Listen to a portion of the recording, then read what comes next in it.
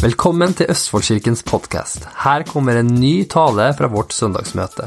Vi håper den vil inspirere deg og hjelpe deg til å få en bedre hverdag. Det jul igjen.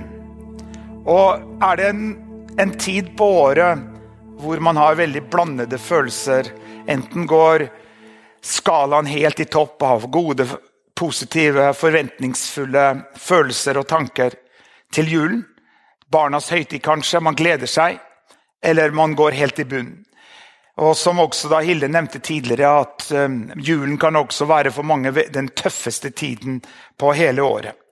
Jeg tenkte i dag å snakke om en stor glede, og vi skal lese bibelteksten som har egentlig med julen å gjøre, og hvor også dette uttrykket kommer en stor glede. Men før jeg gjør det, så vil jeg bare nevne dette. For noen dager siden så var det et innslag på nyhetene om en veldig ensom dame oppe i Trondheim. Og etter at det innslaget, hun var så ensom, hun sa at mange ganger når hun legger seg om kvelden, så håper hun at hun ikke skulle våkne igjen. Men det innslaget på nyhetene rørte ved hele Norges hjerte. Og det som da Norges Røde Kors har, og vi trenger ikke å finne opp hjulet hvis det allerede oppfunnet, men Norges Røde Kors har noe som heter besøksvenn. Og det som man da forplikter seg til å gjøre å sette av 1 time i uka, eller 2 timer annenhver uke. Det jo mindre enn de fleste av oss bruker på å surfe på nettet eller trykke på denne telefonen sin. Har du fått den nye appen? At om det hver dag eller ukentlig så kommer det opp hvor mye tid du har brukt på appen eller og så videre. Det ganske ransakende, det ikke det? Men poenget det at Norges Røde Kors har da noe som heter besøksvenn. Og etter det innslaget på nyhetene så har over 4000 mennesker meldt seg på de forskjellige lokallagene i Norge gjennom Norges Røde Kors og meldt seg for å være en besøksvenn. Klart at hvis du opplever at du ensom, så trenger du ikke ha det slik.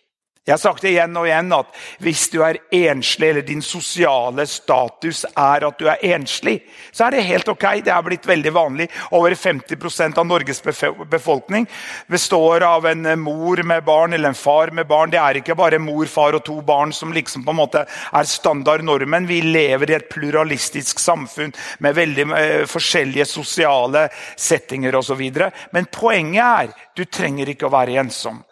Og som en kjent psykolog sa til mennesker som sliter med ensomhet, og det høres jo litt platt ut, men det noe i det.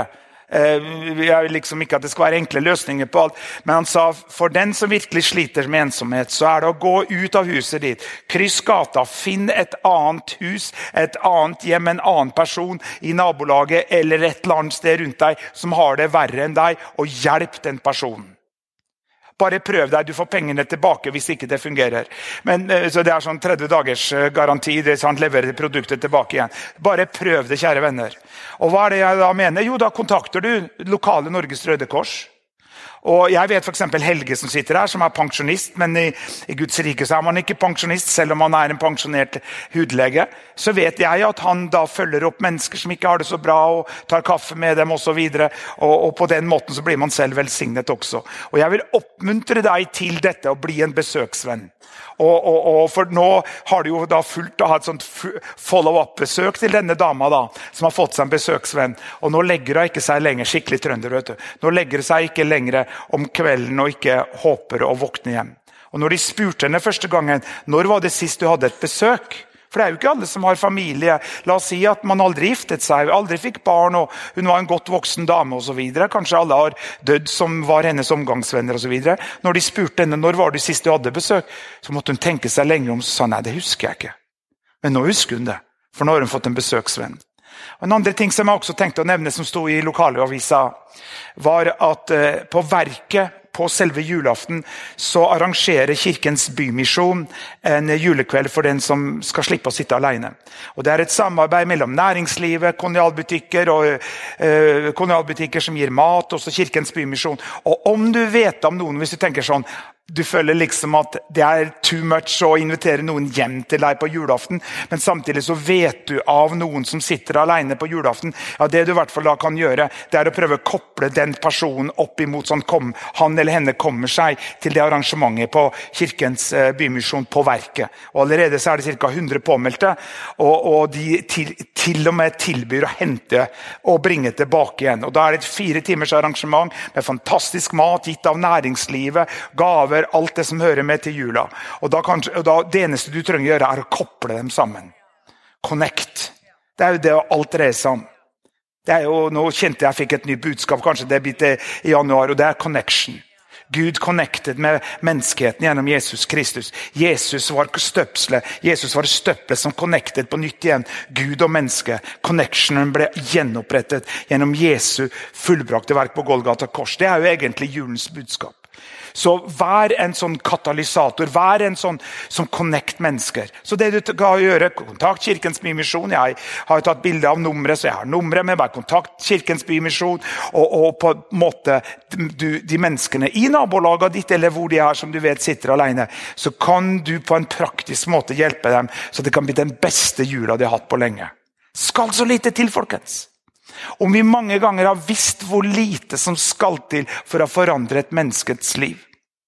Igjen og igjen så har jeg lest og hørt om stories, om mennesker som står kanskje på en bro og skal hoppe utfor, det jo dramatisk da, og så plutselig kommer noen forbi, ser på dem, smiler til dem, eller går bort til dem og sier noe som livsforvandlende, så gjennom den ene setningen de sa, så klyver de tilbake over rekkverket og tok ikke sitt liv.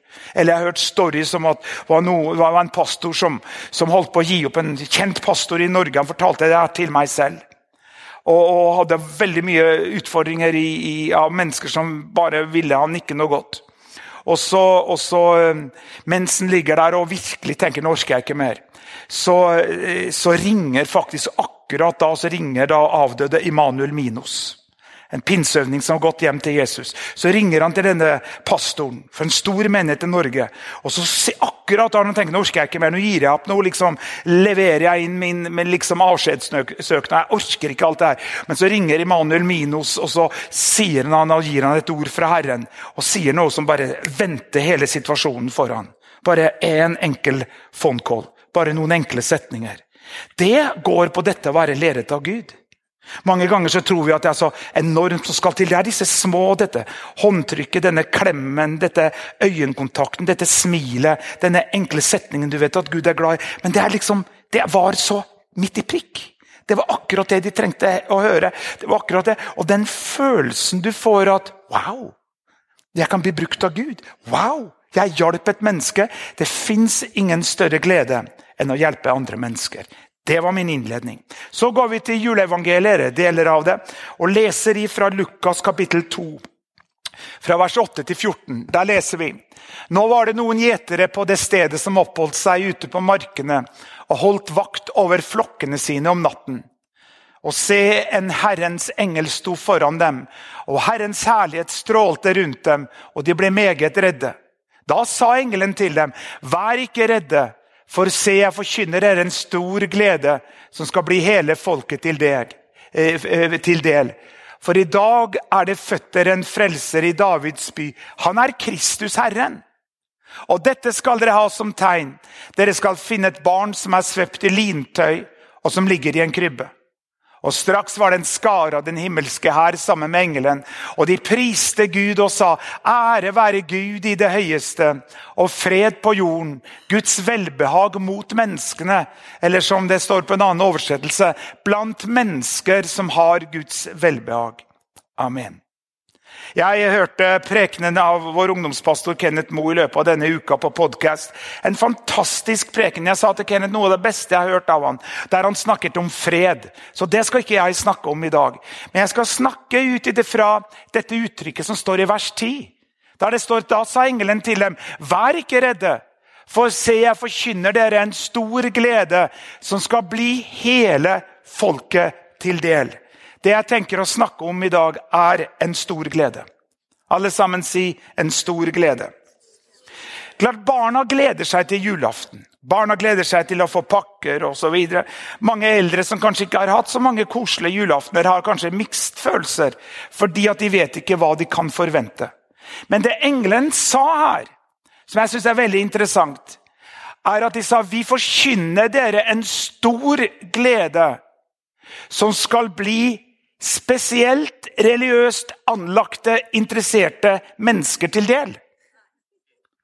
Jeg forkynner dere en stor glede som de som går til kirken hver søndag, har aldri misset en søndag, er superkristne til del. Nei, hva er det står? Det står at vi forkynner dere en stor glede som skal bli hele folket til del. All-inclusive message. Det er derfor det var jeg tror det var en avdød skuespiller nå, som hun mente at dette med kristendom, merkelig ord egentlig, kristendom, ikke sant? Men poenget er at det var en privatsak. Det burde folk holde for seg selv. Men du vet at vi er som denne personen i Ivo Caprino eventyret, som hadde 7 somre og 7 vintre inni seg. Han måtte holde seg for truten. For hvis han begynte å prate, så kom enten blomster ut, eller så kom det full vinterstorm. Han hadde så mye trykk på innsida at han måtte holde seg for truten, for at det skulle ikke bare frese ut. På samme måte så kan ikke vi tie om det vi har sett og det vi har hørt. Det var jo det som da de første apostlene og disiplene, når de ble kalt inn av byrådet og fikk beskjed, og så sa de at disse folk som har turned the world upside down, som det står på engelsk. Disse som har liksom turned the world upside, de som har gjort liksom endevendt hele byen. Og så påla byrådet dem og sa, nå må dere slutte å prate om han den der Jesus. Og da sa de, nei, vi kan ikke tie. Vi kan ikke tie om det vi har sett og det vi har hørt. Men hva er julens budskap? Jo, det er at det er en stor glede til hele folket. Det er derfor vi med frimodighet hele tiden ønsker å nå ut med budskapet om Jesus Kristus.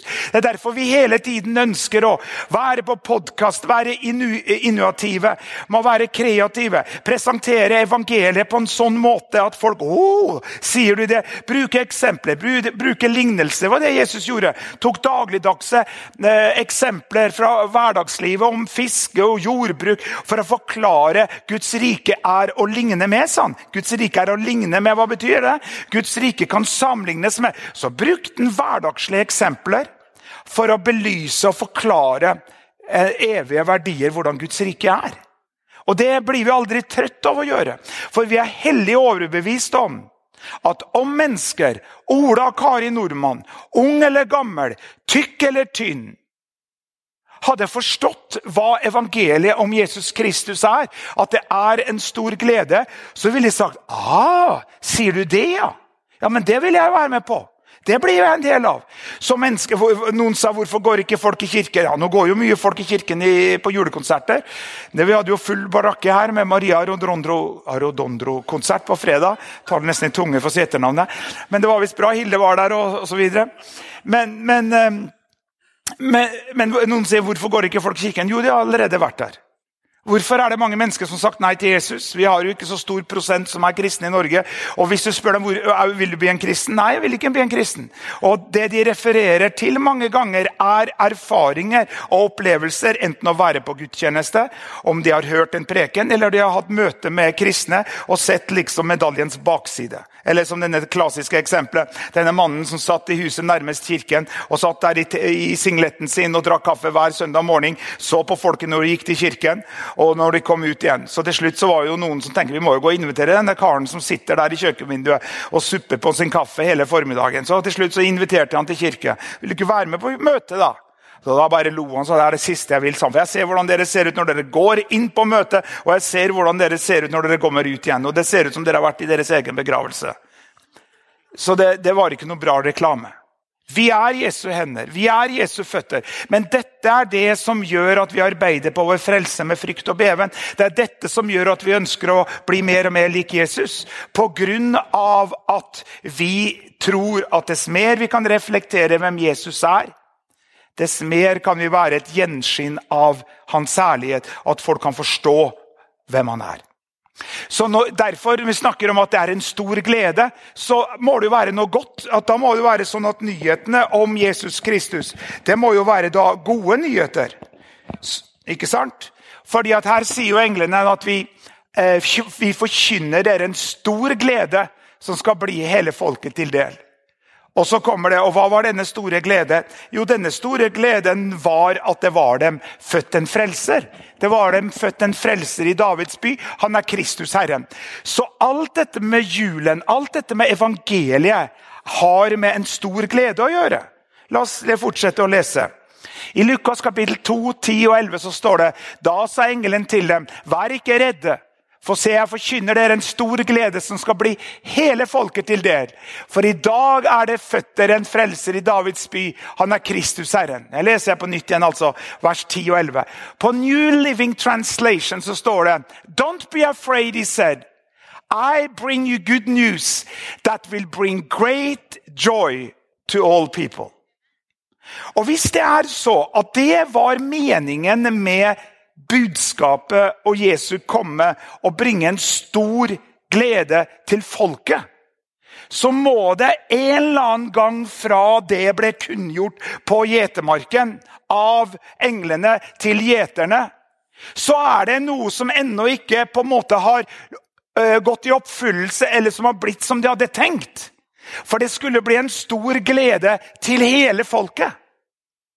Og hvis du går ute på gata, prater med heti og pleti, uansett hvor du og spør liksom om dette med kristendom og evangeliet, så det ikke det, så ikke alle som får et stort smil i ansiktet og sier halleluja og fantastisk og Gud god. Nei, da får du høre av disse kristne, og så de bare peker finger, og de driver bare og fordømmer, og nå skal vi få se, nei, jeg drar ikke den, ja, nei, jeg tar ikke den, jeg holder meg der, for nå Ja, men da ja, og da det mange som sier, ja, men kristne, de bare peker finger, og du kan ikke gjøre det, og kan ikke gjøre det.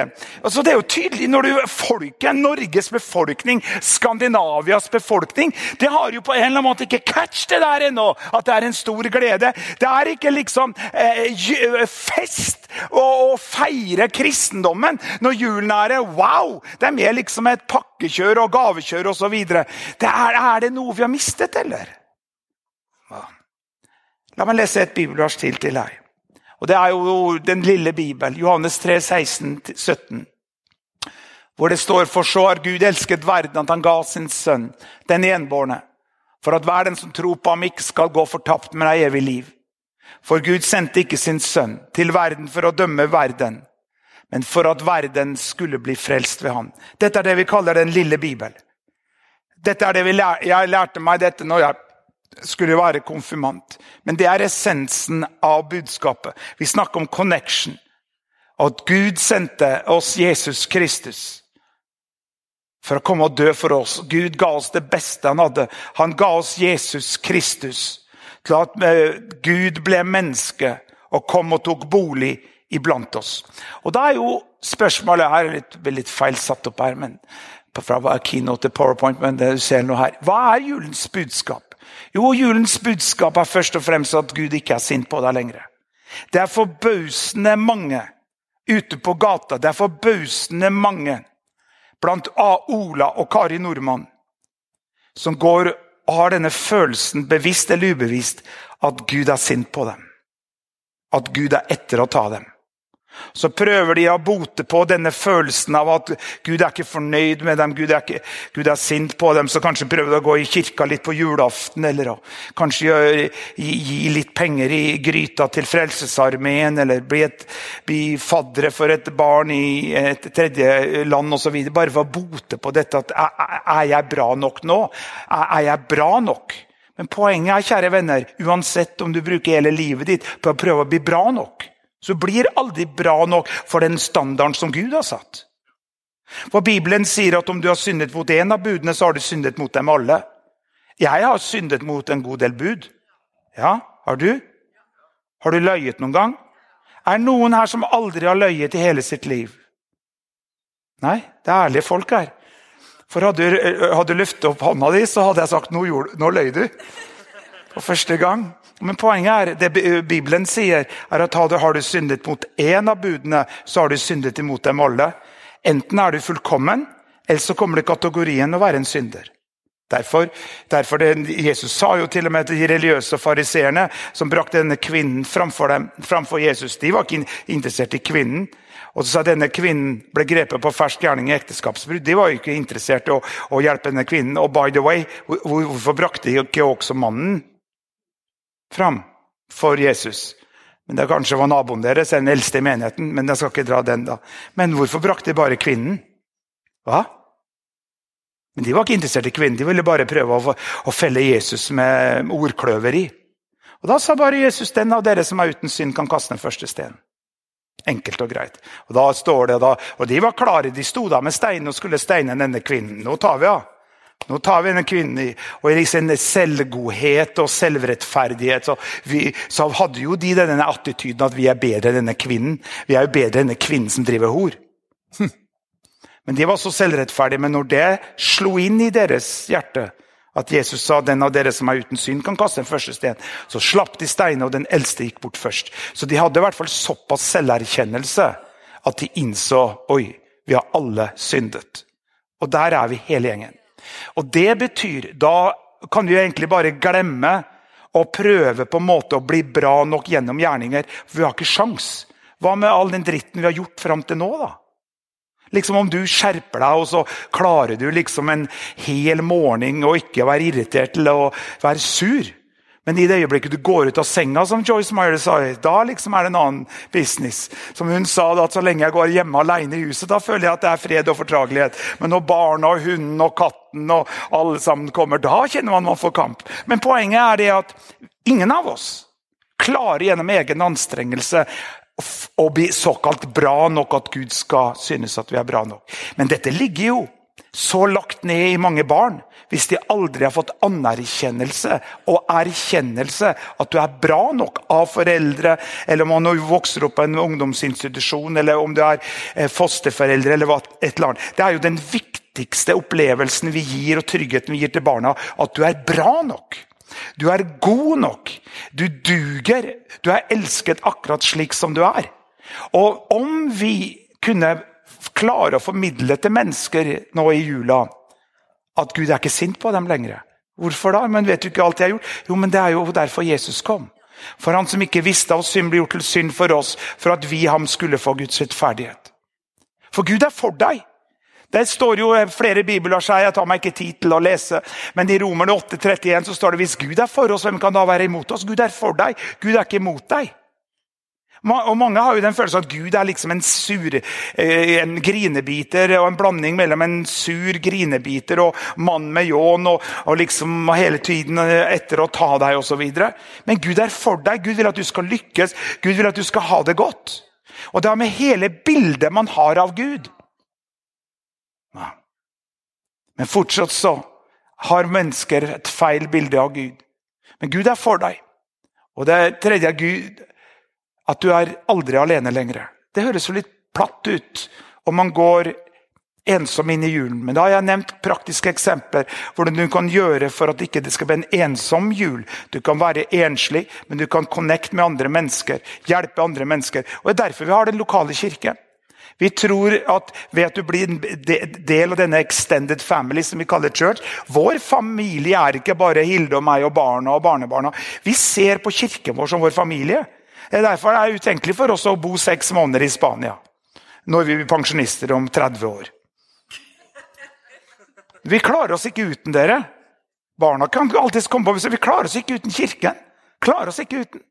Det liksom som Karoline sa her, og liksom å komme tilbake og få denne opplevelsen av at det church. Du trenger aldri å være alene lenger. Og du trenger ikke å være redd lenger. Hva dette? Jo, dette julens budskap. For hva det jeg snakker om? Jo, jeg snakker om en stor glede. Jeg snakker jo om en stor glede. Det det som for det var det gjeterne. Så jeg prøver bare å putte litt mer kjøtt på beinet for å forklare når gjeterne sa en stor glede hele folket til del. Så prøver jeg å bare bringe litt mer substans i hva det ligger i julens budskap. Hva ligger det i det som vi skal formidle? For det ikke mye å feire bare at en barn født i en stall. Men det barnet som ble født i en stall vokste opp og ble Jesus Kristus. Og døde for oss på korset. Men du aldri alene lenger. Selv om jeg går gjennom dødsskyggens dal, sier Bibelen, så trenger jeg ikke å være alene, trenger ikke å være redd lenger. Frykt en fortærende følelse. Og selv om det stormer rundt deg, så kan du gjøre som Jesus og sove midt i stormen. Og dette som så fantastisk, at Gud har tilgitt deg alle dine synder. Skyldfølelse en fortærende følelse på innsiden av deg. Bitterhet vil være som en kreftsvulst i din sjel og spise opp din fred, din glede. Det jo til og med bevist at mange mennesker som sliter med gikt, ikke bestandig, men noen ganger så kan giktproblemer og andre ting av fysiske sykdommer kan være veldig psykosomatisk betinget, for det har sin rot egentlig i sjelens tilstand. Derfor sier jo 3. Johannes brev vers 2 at Gud ønsker at vi skal ha det godt, like som vår sjel har det godt. Og like som vår sjel har det godt. Det å gå gjennom livet. Derfor sier jo Bibelen, hold fred med alle så langt det opp til dere. Ja. Det noen mennesker som du kanskje hadde en feide med, og så døde de. Ja, da det jo for sent å ta kontakt med den personen og be om tilgivelse. Derfor prøv å gjøre opp din sak med din neste mens du har sjansen. Men hvis du kommer for sent, så kan Gud tilgi deg. Og også tilgi deg at du lot det dryge så lenge. Men også ta vekk denne brodden av bitterhet. Har du noen gang møtt mennesker, du bare merker de bittre? Det liksom, de snakker fortsatt om noe som skjedde 20 år siden. Du har lyst til å løpe, har du ikke det? For du kjenner at dette ikke godt. Dette liksom, den personen har det ikke noe bra. De fortsatt kjenner denne smerten. Ja, men for 20 år siden så gikk jeg med en skilsmisse, og for det skjedde, og barna mine, et eller annet. Ja, det forferdelig. Men Gud kan gå inn, for Gud kan gå fram og tilbake i tid. Han kan gå inn i denne smerten og ta det bort. Ja, du kan og vil mentalt fortsatt huske at det skjedde, men det gjør ikke vondt lenger. Du vet at hvis du har et sår, har du noen gang pellet på en rur? Heter det rur her i Østfold? Hva heter det da? Skorpe. Rur sier vi oppe i Trøndelag, ikke sant, Mari? Vi sier rur. Ja, vi pirker på skorpa. Ja, har du gjort det noen gang? Og det har grodd så fint, og så tar du skorpa, og så begynner det å blø igjen. Og hvis du gjør det ofte nok med skittende negler, så kan det gå en infeksjon i det. Men hvis du bare hadde latt det være, så hadde det grodd og blitt fint. Men sånn mange ganger driver vi med selvplageri. Vi driver der og pirker av skorpa som holder på å lege, og til slutt så kan det gå en infeksjon i det. Men da kan Gud gå inn og helbrede denne smerten over ting som du har opplevd. Om alle julene og alle julefeiringene frem til nå har bare vært negativ erfaringer og opplevelser for deg, så kan du få oppleve at denne jula blir den beste jula noen gang. Om du feirer den alene, håper jeg du ikke gjør. Feirer det sammen med at du har blitt beste besøksvenn hos noen, sammen med noen ute på verket, her i kirken, eller uansett hva det for noe. Men du kjenner at du har lagt av deg en byrde som du har bært på så lenge. Derfor sier jo Jesus, kom til meg, alle dere som strever og bærer tunge byrder, og jeg vil gi dere hvile. Når lovsangerne kommer fram. Og du kommer til himmelen når du dør. Dette jo egentlig, jeg så på en av kristenkanalene en hyllest til Billy Graham, som de sier den mannen som har levd, som har preket til flest mennesker ansikt til ansikt på møter i historien.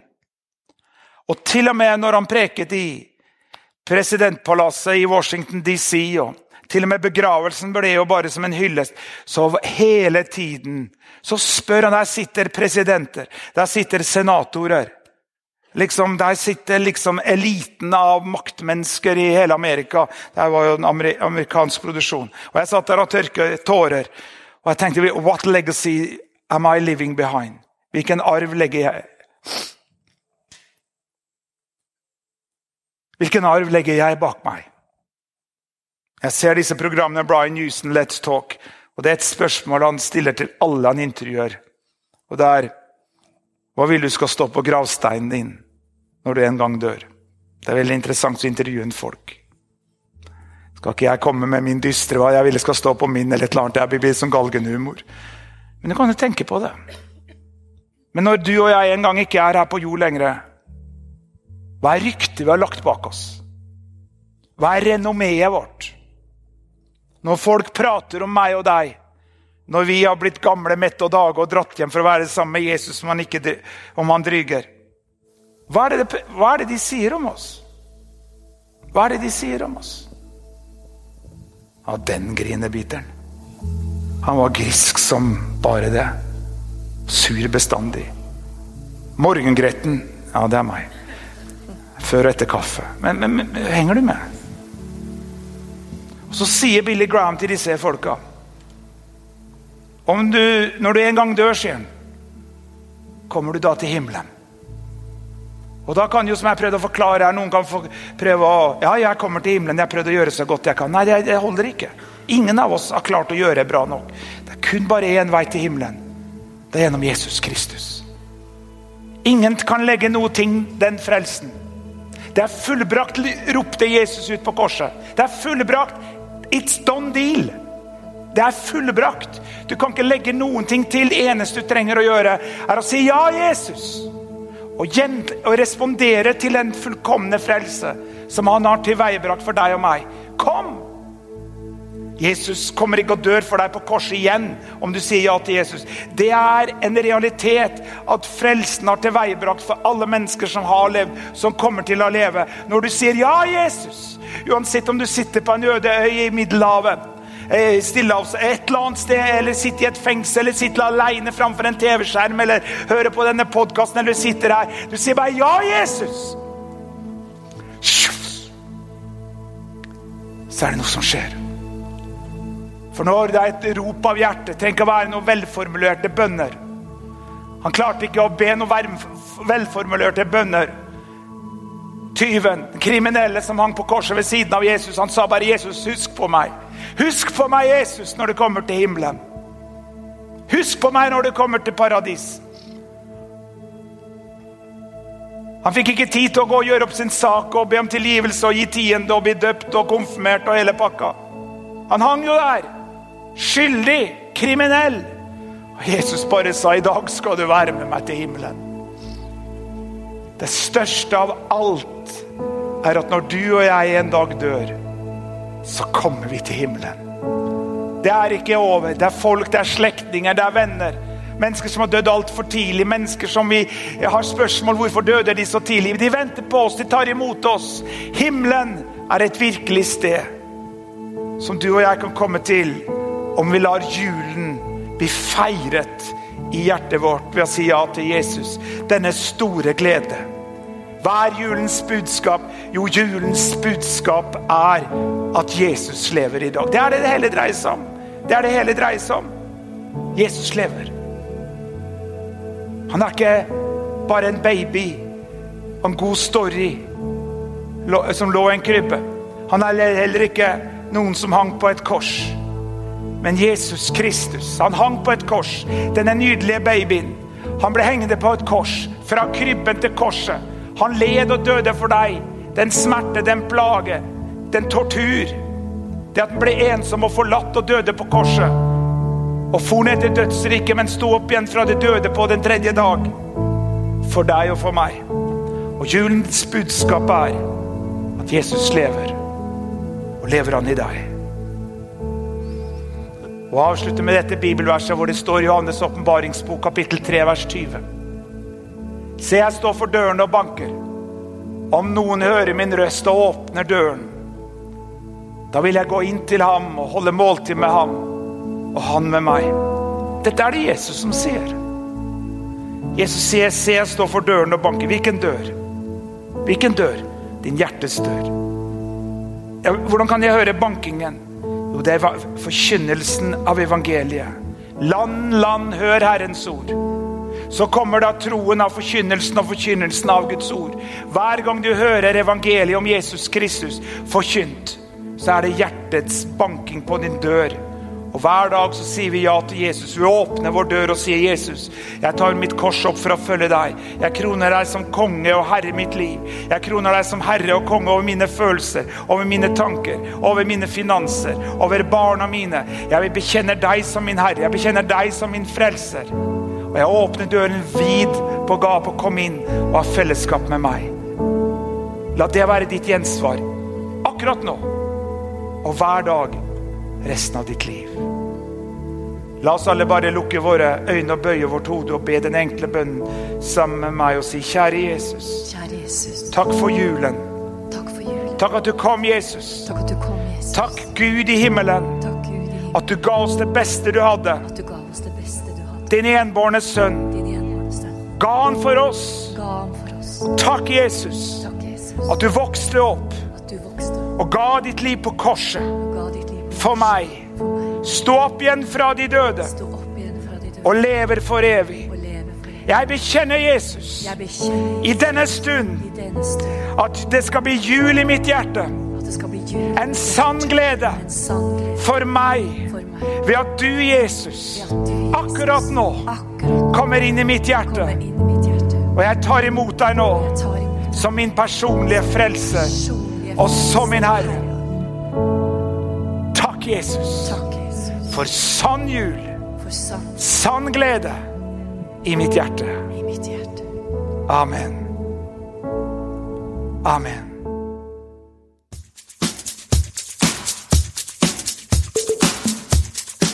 Takk at du lytter til dagens podcast. Hvis du trenger forbønn eller ønsker å kontakte oss, send oss gjerne en mail til post@østfoldkirken.no.